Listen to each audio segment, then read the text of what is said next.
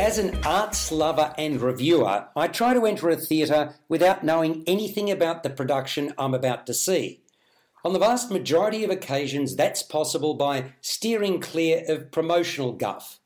The reason I do this is because I like to be surprised and hopefully engaged and delighted by what I view through fresh eyes. Often, I'm not even aware of the genre of the piece, be it dramatic, romantic, comedic, or whatever else.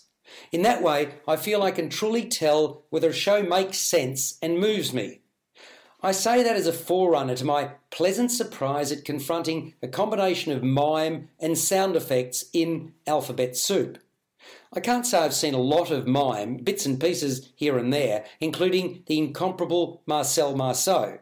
As for sound effects, they're often the domain of radio ads, spruiking the value of, radio ads, or saved for movie blockbusters, think explosions or expositions of villainy. In Alphabet Soup, one performer, Holly Austin, uses her hands, body movements, facial expressions, noises mouthed, and a beatbox to transport our minds. Not all of it is readily understandable, but it's undoubtedly creative and clever, and features no shortage of audience participation. Importantly, it's oh-so family-friendly. Holly is known as Dr. Audio because it says so on the back of the mid-green jumpsuit in which she takes to the stage. That, along with a pink and black print round-neck t-shirt, mismatched bright socks, and white sneakers. Around her waist is a small yellow bum bag. But first up, we hear ogreish sounds, loud, menacing, primeval even. Taking large steps, he, she, it is hungry, positively ravenous. Is what's before us a giant or a monster?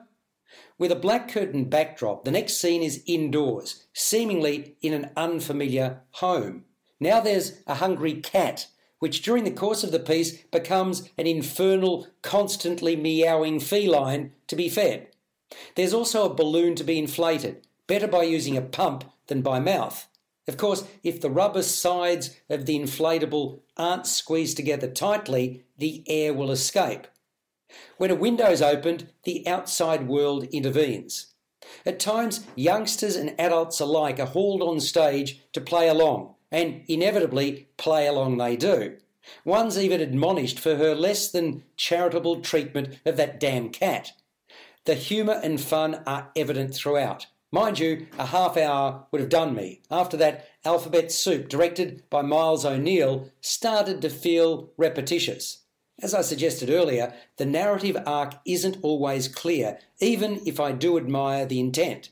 It's only when I subsequently read the program notes online that I learned that Dr. Audio is a beatboxing superhero/clown who sets off on a surreal adventure to slay the beast. Apparently, the said creature is on a rampage to silence the city, and Dr. Audio must use her magic bum bag and enlist the help of the audience to save their town.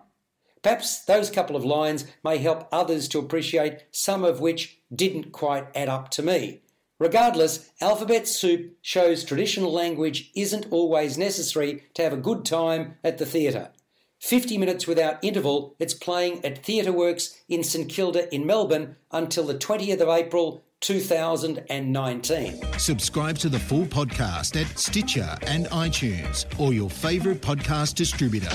This has been another quality podcast production from Bytes.com.